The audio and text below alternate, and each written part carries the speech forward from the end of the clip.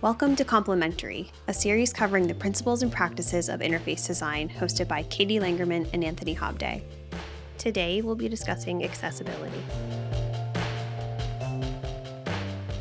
All right, so today we're going to be discussing accessibility. Yes.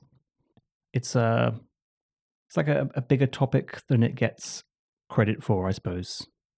Mm-hmm. Is maybe a good way to summarize it in that people hope they can ignore it. And actually it underpins more of interface design than I think people realize, but we'll get onto Right. that. But yeah, it's an interesting one.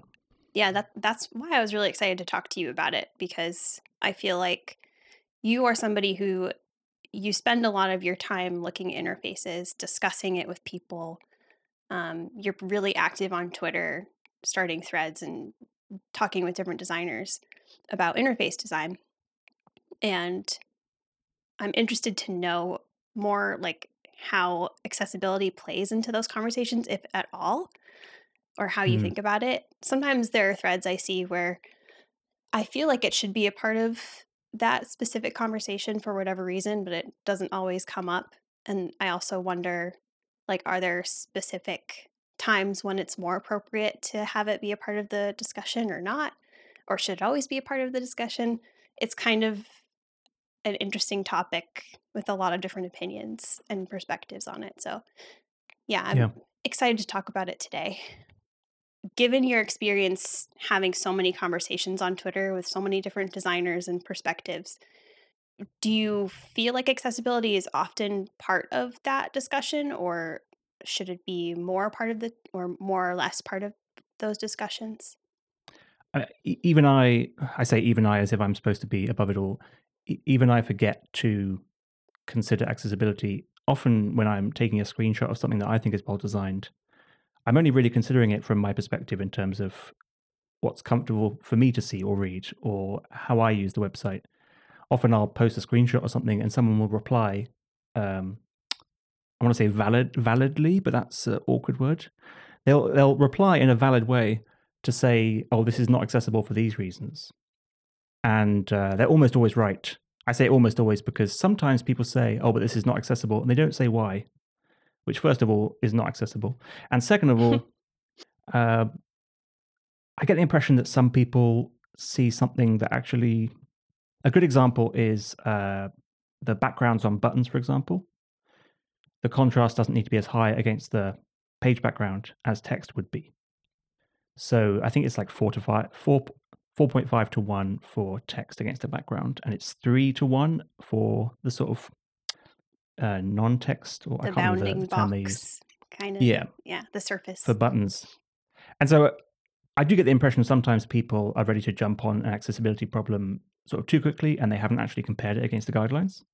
But I'd say 90% of the time when someone says, "Oh, but this is not accessible," they're right. And so it's sort of a check for me in terms of, oh, so I share this thing that I thought was well designed, but it's only particularly well designed for me, and maybe lots of other people, but there are definitely some people for whom it is not well designed. And I do have to be more careful about that. So I suppose to actually answer your question is it's not a part of the conversation enough. And I personally find it easy to forget when I see something. I think my initial immediate reaction is, "Oh, this is well designed because I like it," and so I share it, and then I'm essentially forgetting about the people for whom it would cause issues. I like to think that my own personal definition of design or good design is generally accessible. So I don't think I share a lot of stuff that's really problematic, but I can't excuse myself completely because I definitely have shared things that people have pointed out. Oh, this doesn't work for this reason. Hmm. I feel like a lot of the things we've kind of discussed in previous episodes related to taste and like just basic design principles, like we're talking about contrast right now. Um, Good design, I guess, is subjective, but if it has the appropriate contrast, not even from an accessibility perspective, like you're checking the actual ratio and making sure it passes the WCAG standard, ideally is more accessible by nature of being good design. So I feel like there's something there where it's so connected that it doesn't necessarily need to be called out specifically as this is checking a box for contrast. But I think I don't know. Sometimes, like, is it any better to call out on Twitter, this is not accessible without saying why? Or I feel like this design would be improved with higher contrast. Like, is that a different conversation, even though they kind of mean the same thing in the end? Yeah, there's this. I've always felt there's an unwritten rule that you don't critique people's design in public. Mm, And so, unfortunately, some of those conversations are cut short or can't happen in the first place because people should be aware that there's a problem with accessibility there. But I think in the design sort of community, there's a bit of a mental hurdle in terms of calling out people. Even though some of those discussions or disagreements might be about personal taste, and so those are almost less valid. Whereas discussions or disagreements about accessibility, they're not really valid or invalid. If it doesn't follow the guidelines, then I think it's a lot more sensible to call that sort of thing out because there are uh, sort of firm guidelines that you can follow and that everyone agrees you probably should follow. But yeah, it's tricky partly because I found that in visual design specifically, often the things that people find more beautiful, like further down the spectrum of this is beautiful, are sort of softer. And so there's this mm, natural, you mentioned contrast, there's this natural tension in contrast specifically where if you have sort of light gray text on a gray background, there are situations in which that does look better, regardless of whether you can read it, than a more um, text in a background that contrasts more. And so that's always tricky because if you're just going off your own feedback loop internally in your head, you're reducing the contrast more and more and thinking, oh, this is a good place. And you don't constantly have that check to see whether it's dropped below the contrast requirements.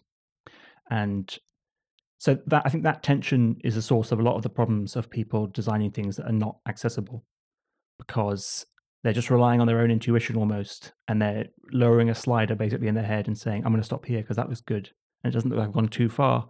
When actually I have gone too far, and I think our design tools could do more to help us realize that. And I am seeing more and more of it, so that's a positive sort of direction.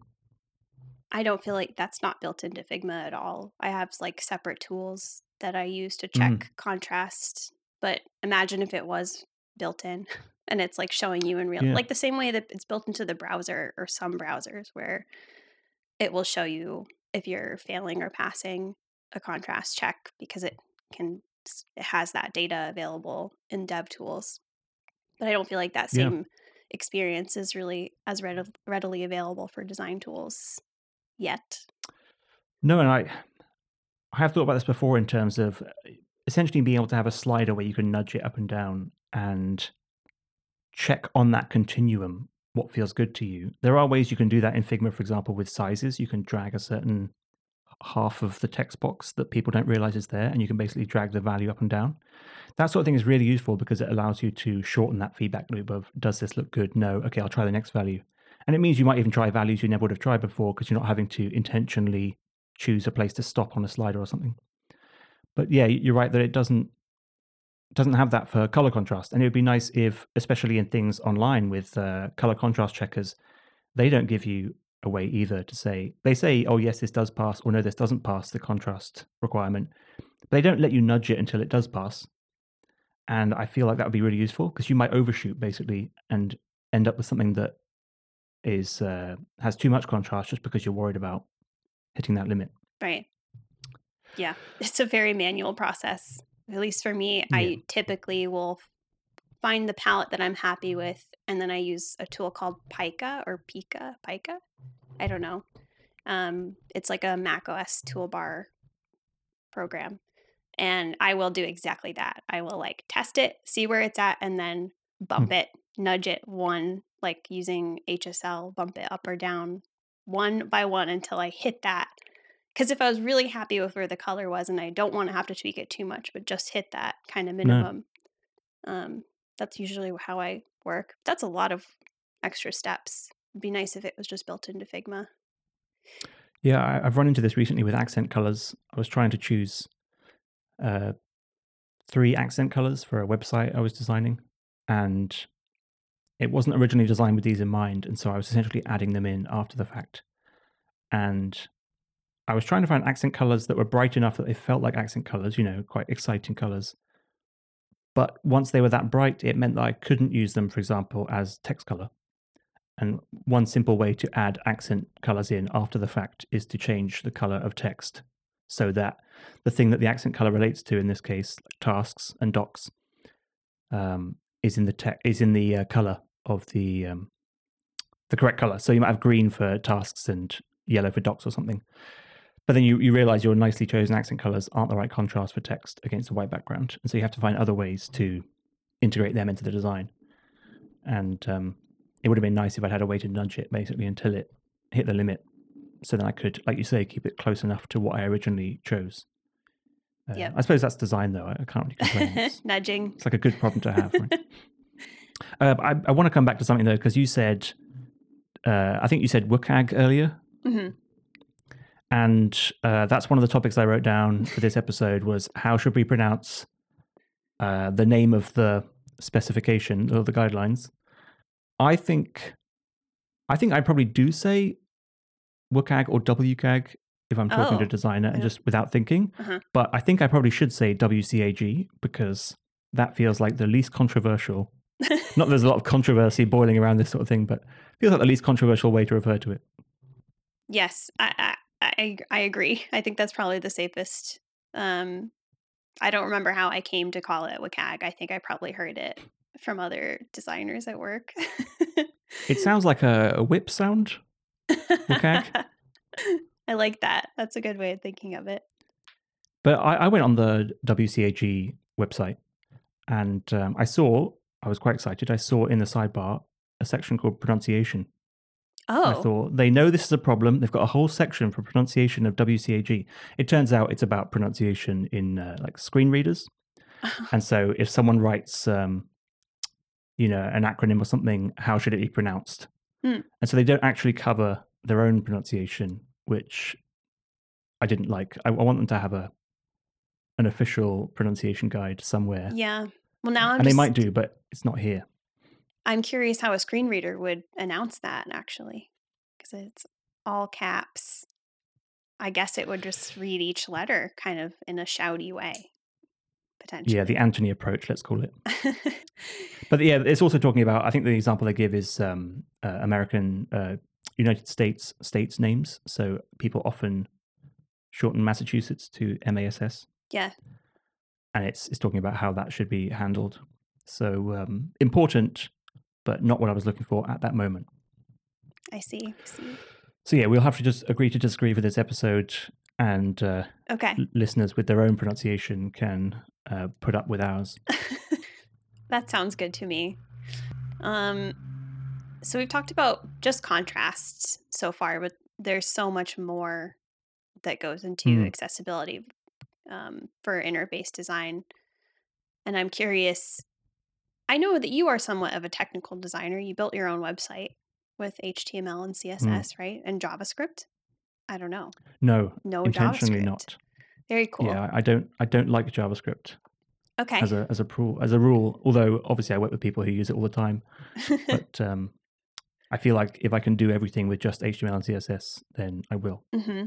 I appreciate that approach for sure. But I am curious how much you think about interactions and behavior as part of a basic accessibility check while you're designing. So not just thinking about contrast, but at least for me, because I think I am more technical, I'm always thinking about code, the code of things and like the markup and the semantics and the behavior. But I often wonder how much that is a part of like most designers' process who are less technical and thinking more about just the designer spending most of their time in Figma. Yeah, I do have some thoughts about this, and they might not please you because you work on design systems more than I do. Sort of more system. This is going to sound silly, but more systematic design systems. Mm-hmm. Obviously, we use a design system at the company I work for, but it's a bit more rough and ready because we have less designers, and so it has less need to be completely systematic. But I think my position might be shared by other designers in that I wish I would not have to worry about a lot of the accessibility issues. And I think the way to avoid worrying about that is to have it basically encoded into the design system or the code itself of whatever app you're designing, whatever interface you're designing. Because things like keyboard navigation, tabbing through the interface and having things highlight. Ideally, a designer and a developer who's building something from scratch, not from scratch, building something with a design system, wouldn't have to worry about that. Ideally, it would be essentially encoded into the material they're working with. And so every element I place into an interface in Figma, ideally the developer doesn't really have to think about the fact that each of those should be accessible through tabbing from a keyboard. And I partly say that because then it's someone else's problem, which is, lazy. But I partly say it because that means that you don't have to essentially slow down during that iteration process. And I can immediately counter myself there because I think sometimes slowing down and considering those things systematically is good for interface design. But it's quite nice not to have to think about it and to be able to move quickly, essentially, when you're trying out ideas. So yeah, I'm curious how you think about that from a sort of system design or Yeah. design system perspective. I think I think this is something that causes friction is at the point where a designer using a design system wants to explore something outside of the design system. So even if you Mm, have all of the accessible patterns in place and they're perfect and they pass all the checks and they work for everybody, the second you want to take away something, you want to add something or change the state of something or add basically just behavior, that's where I see designers start to feel really frustrated with the process or they feel like they're being restricted in some way. And I think it's hard to navigate those conversations if you don't understand the web. I guess we're just talking about the web at this point. I'm talking about mm. the web right now. But if you don't understand markup a little bit to know what's actually possible in those scenarios, I think it can be hard to feel accepting of pushback from an engineer or an accessibility designer or engineer when you want to introduce new patterns that really break the mold of what the design system has already provided. I suppose at that point, or if you're designing something absolutely from scratch, then the designer should have to consider accessibility a lot more because they're essentially the ones that are defining those rules. Um, I think partly my position comes from working at my previous job with a front end developer who cared a lot about accessibility. And so I felt safe stepping back from that role and saying, okay, this person, as part of their process, goes through and makes sure they can tab through every element. Especially because a lot of those tests have to happen in the code anyway. Right. I can't imagine someone making a prototype in Figma so that you can test how it looks when you tab through every element, because that's just overkill for the sort of prototyping you can do in Figma. So yeah, that person was sort of dedicated to that as a concept, and so that made me feel good because I could think about it less. Uh, Especially because when I think you have these sorts of guidelines, like you get with the WCAG, you shouldn't have to think about whether you've implemented them because they're already existent. They're already accepted by everyone, essentially, or accepted by everyone as a good idea. I'm not saying implemented by everyone. Uh, a designer shouldn't have to think about those things, or a developer even, from scratch every time because that makes it more likely you'll forget one every time, Right. or several hundred. So yes, it's this relates to something in the notes actually, which is that if you're evaluating an interface, how much should you have to think about it? And ideally not. But I think it does come down to when designers are working on something new and they're choosing the color schemes themselves, for example, or they're choosing two colors from a very large color palette, which is quite common these days in design systems. They can easily make mistakes. And so for those sorts of things where you're making your own decisions, as it were, I think it should be at the point of the decision and not a check afterwards. I Oh think yeah. it's sort of on it. It's on every designer when they're choosing colors, for example, to think, is this accessible? And not have to have someone else come to them and say, oh, this isn't accessible. Because a designer can make that decision in the moment. They don't have to, tab through everything to test it with colors. They should be able to realize at a glance that, oh, wait, this might not be right.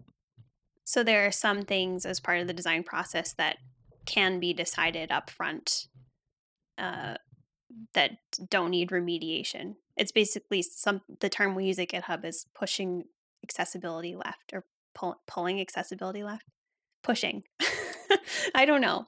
moving accessibility left in the process so that um, you can catch these things before they even hit the code, essentially. And then you're not in a Mm. remediation cycle for the rest of time, which I think every company is probably in a remediation cycle for accessibility right now. So the more you can catch up front, the better. What is remediation in this context? Um, Catching accessibility violations in production, filing issues for it, and then fixing them. So it's a whole Mm. cycle process of audits, fixing, shipping the fix, more audits, because everything is connected. So it's kind of a never Yeah. ending cycle. But the low hanging fruit that you can catch in the beginning helps those kinds of process, especially for a big company that has a ton of stuff to remediate. Just getting rid of the low hanging fruit up front, I think, is great. And if that responsibility can be on designers, especially something like contrast, I think that makes sense. And I like that approach. Yeah, it sort of comes back to the tool discussion we were having earlier, where ideally, basically, your design tool says, okay, what's your background color? You've chosen this. Okay, what's your foreground color? You've chosen this. And then it gives you a huge warning Yeah. or makes you sort of commit to making a mistake almost if you want to choose something that has lower contrast than ideal. Because it's too easy to just sort of do it by feel and then, like you say, catch it later and have to go through painful changes.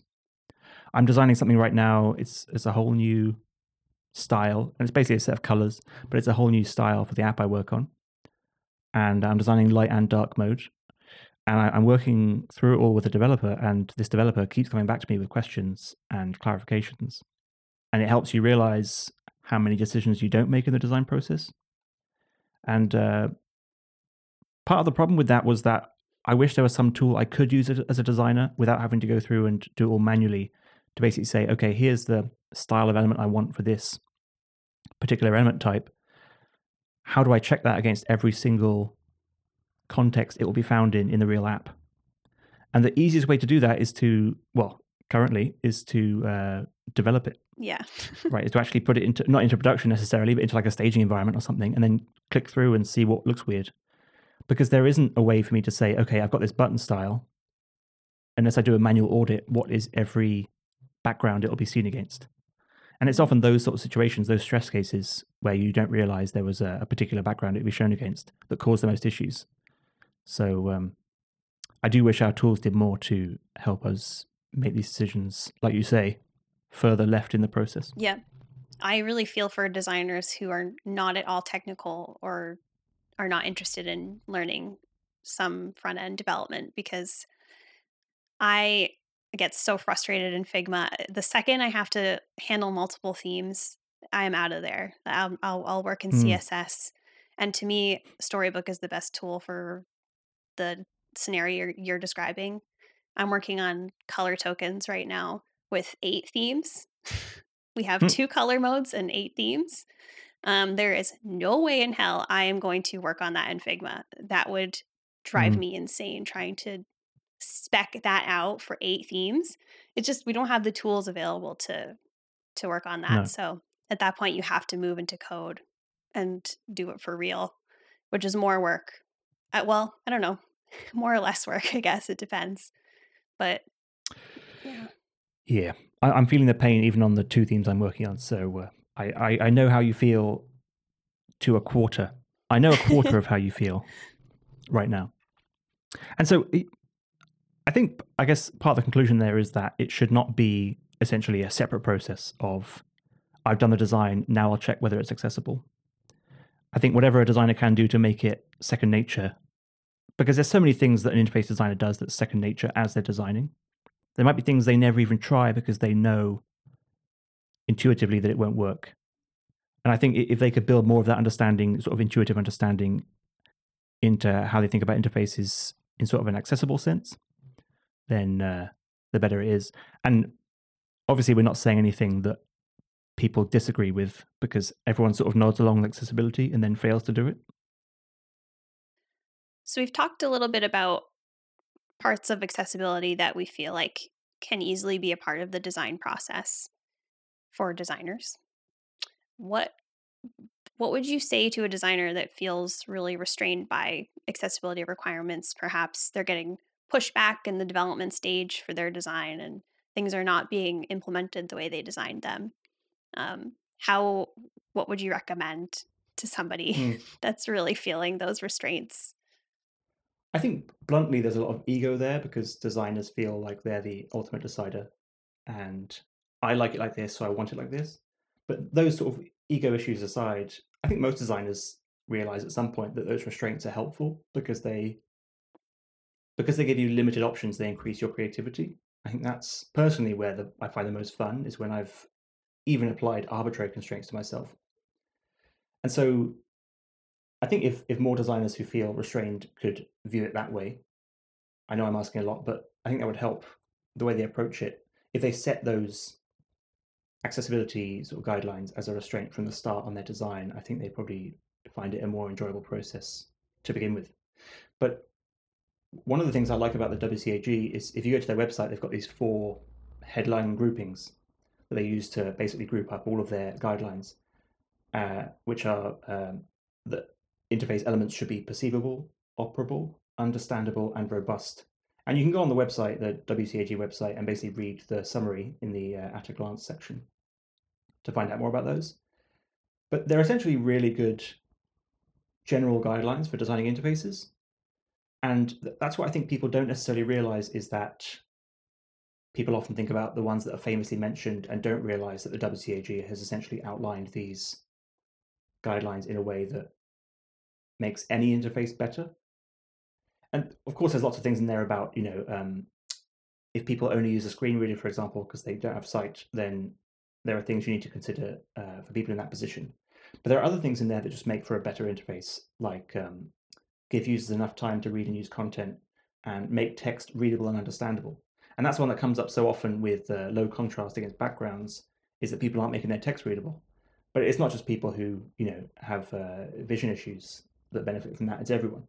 So I think if you just go in there and understand those 4 sort of broad categories and keep them in mind, that's much easier than feeling like you have to follow all 100 or however many there are guidelines in your WCAG set.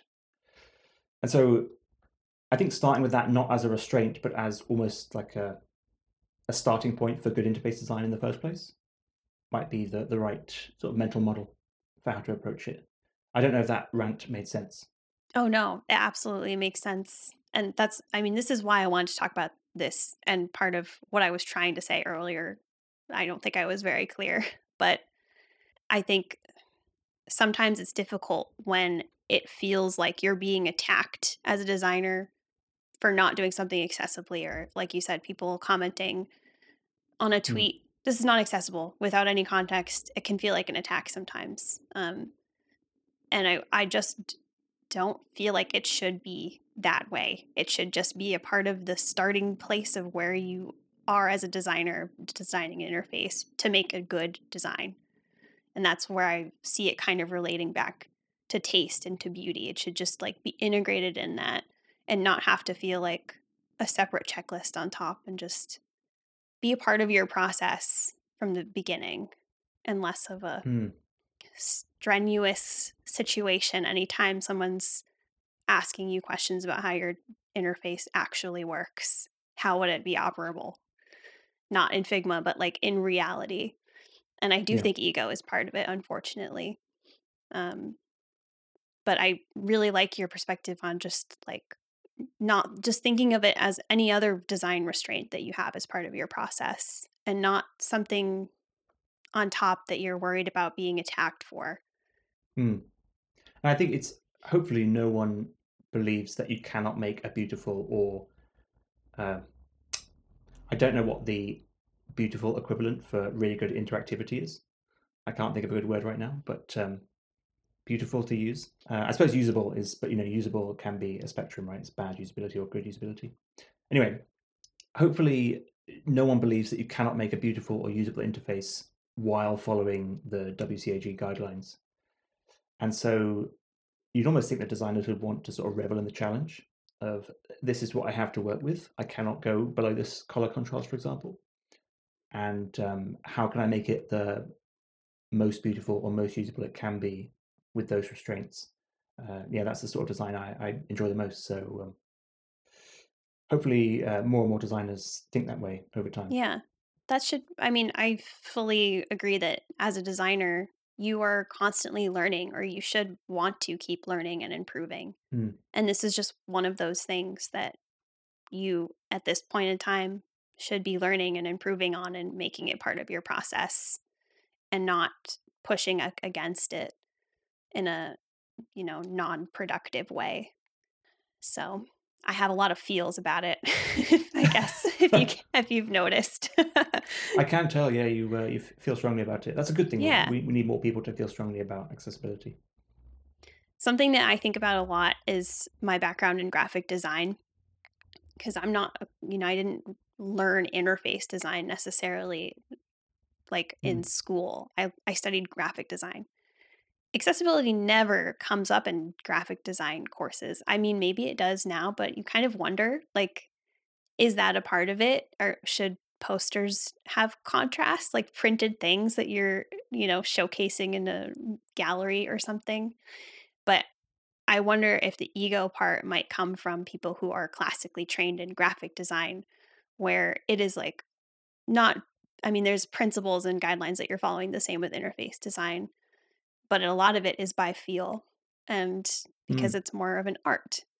And so transferring that to interface design without acknowledging how the web works and the standards that we have to abide by can feel like people are attacking you as a designer and the decisions that you're making. So I don't know. I often wonder about that. I think there's probably a lot of people like me today who have kind of untraditional backgrounds because interface design, I don't think was really taught, or UX design wasn't taught when I was in school. I hope that's changing now, but It's an interesting split between because you might see a poster on the street, for example, or advertisement online, and probably it's not what the person is there to look at. It's almost like it's there to grab your attention. It's not necessarily sort of utility based or what they want to be doing, and so it feels more artistic in a way. They're pulling away from the utility side and towards the art side. And once the art creeps in, almost a lot of those rules go out the window. But I really like the idea of comparing interfaces not to things like advertising posters, but to things like wayfinding and signage. yeah. Because people who do wayfinding and signage care so much about clarity. I remember hearing those stories about the woman who designed all of the road sign system in the UK. And I don't know if this is standard for road sign designers, but I assume not. She set up this testing basically where she drove a car at 45 miles an hour towards every sign she designed or something, just so she could see how they looked at sort of the average speed. And I don't think you'd ever get a graphic designer caring that much about how sort of usable their product is. And I think that's partly because generally things that graphic designers work on aren't they're there to grab your attention more than they are to be used. I'm thinking mostly about posters, like you said. There's Hmm. probably exceptions. But yeah, so I think maybe more signage designers should be getting into interface design, and the graphic designers can, uh, they can still make the jump, but maybe they have to learn some things Yeah. Wow, that is again. dedication, driving at all of your signs that you've designed. I really Yeah, love that. she sounds like an amazing woman from the little I've heard of her. I think she cared a lot about signage, which is a good thing to care about, to be fair, but not common. Yeah, someone's gotta do it. Yeah. So I think the last thing I wanna wrap up on, just curious again from your perspective as somebody who's looking at interfaces a lot and discussing them. Do you feel like have you noticed a change at all over the past couple of years in the designs that you're seeing that are catching your eye as just being more accessible, as it's definitely becoming a bigger part of our culture as web designers, people working on the web the past couple of years? Hmm. I used to see a lot. I still hear jokes about light grey text on a light grey background, but I think I used to hear them a lot more, and I think I used to see a lot more light grey text on light grey backgrounds, sort of, let's say, 10 years ago. Whereas now, I think the jokes might have stuck around, but actually, people are slowly realizing that that sort of contrast is not okay. And I know we keep coming back to color contrast, but it's an easy sort of sign of people not considering accessibility. Whereas it's much harder to see from a page that you look at for 10 seconds whether or not you can tab through every element. So contrast almost feels like the. I usually use brown M&Ms as the metaphor, but you know the story. I think it's Van Halen or Def Leppard, one of the huge sort of metal bands. They had this clause in their standard contract which said that you have to put a bowl of M&Ms in our changing room Oh, when we yes. come to your venue, I have heard but this. you have to take out the brown M&Ms, and that was there as a canary in the coal mine. To use another metaphor, that if they haven't paid attention to that clause, then have they paid attention to other things? And so text contrast color almost feels like the canary in the coal mine of if they haven't considered this, then what else haven't they considered? And so I think that's why it's so often the sort of the go-to example. Anyway, I think I see that a lot less, and it would be nice if that was because people had commented on it a lot. But what's your perspective? I assume, I mean, most of the design you see is probably a design system, and so I guess it's less of a you're less likely to see accessibility Yeah, issues, I assume. But that's true. It's definitely the place that people try to bake it in as much as possible, and it would be mm, really weird to see a new design system with completely inaccessible color combinations. Just color though. We can see it's definitely common to still see inaccessible components from a behavior and markup perspective, but mm, it's very hard to make things accessible. We're all constantly rebuilding the same things over and over again because we don't really have basic components in the web to use yet. We just got dialogue. That's yeah, one like that's gonna definitely help things like that. But what I was thinking about is like the age of dribble, because I think people kind of make fun of dribble now on Twitter. If you post something that looks like graphic design of an interface from mm, dribble, people will pick up on this is completely like imaginary and none of this could ever happen. But it is hard to look away when you scroll dribble and see just like these kind of dreamy interfaces that are just not at all usable or accessible. And yeah, I think those that kind of worries me for new designers seeing that as inspiration and wondering like why doesn't my app look like this? It's because that's not real. It's just a picture. But I feel like yeah. there's less of that now. People are less interested in seeing stuff like that on Twitter and they more so want to see like what are you really building and shipping? What has this company actually produced and what can we pick apart about it and learn from? So I think that's Mm. encouraging. Yeah, I think the sort of work that you do on design systems is probably a big part of it in the sense that a lot more companies are approaching their design systematically. And I think even if you just approach design, interface design systematically, you're probably making sort of smarter decisions. Well, you might disagree with smarter, but you're probably making more structured decisions and therefore making you're sort of more likely to make better decisions because you're not choosing a background and foreground color combination for every page you're designing and forgetting what you used the last time. You're just using one set of tokens and then you're just using those by default. And so I guess it's much easier to lay the foundations right and have that reflected through the whole interface. Whereas in the age of Dribble, which I agree is probably over, I hope is over, um, it was a lot more sort of custom work and one of a kind stuff that Yeah. you're right is not realistic. Yep. Exactly. Yeah, so things seem to be improving. I think the general problem is that it's easier to ignore accessibility, and one of the standard sort of rules of interface design is that if you want something to be done, you should make it the easier thing to do. And so that expands outwards to design in general. For designers, is if we want accessibility to be done, we should make it easier to do.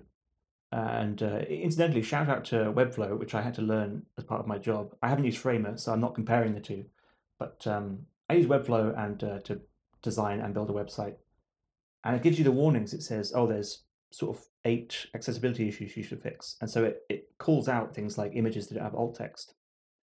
And I really enjoyed that because it meant that I didn't have to worry so much. I could go through the checklist and solve all those problems, which Webflow made relatively easy to solve as well, and then feel more confident that the website I was producing was accessible.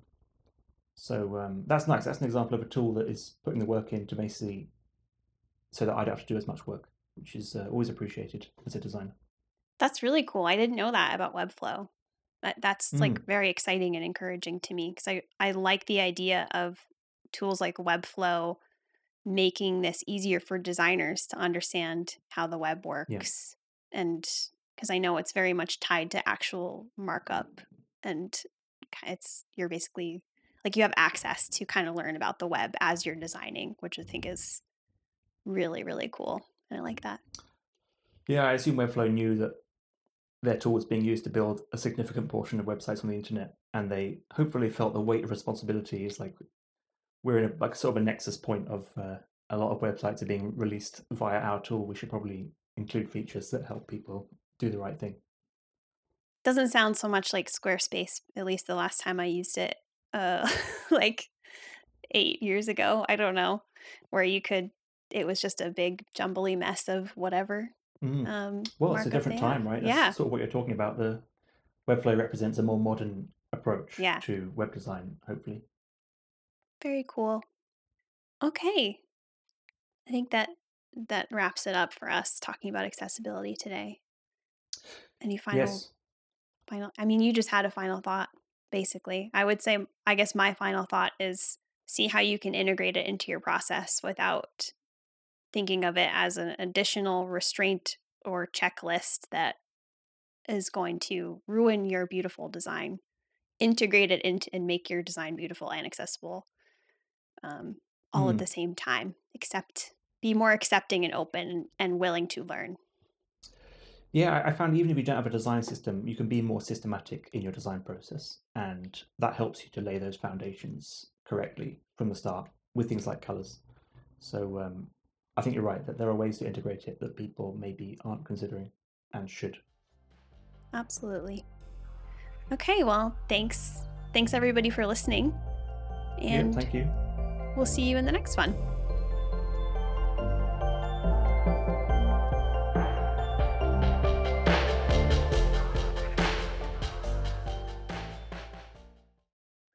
But I almost always agree with the person when they say that.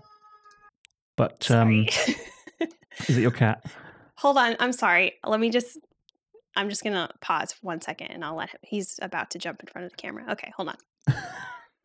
Our first guest star is Katie's cat, who I'm going to guess their name right now and say it's Sprinkles. Sorry. Oh my God. Okay. Completely just Did you hear interrupted you. anything? Did you take your headphones out? I did. Oh, I was speaking. I'm sorry. Not because I assumed we were still recording for the show or something, but I was saying that your cat is our first guest star, and I guessed that your cat was named Sprinkles because I thought I should guess what the cat is called. Oh, no. That's not his name. Um, his name is Kellis, and he's named Hmm. after like a fantasy book series that I did not read, but my partner did. So it's really fun when I get to explain the name.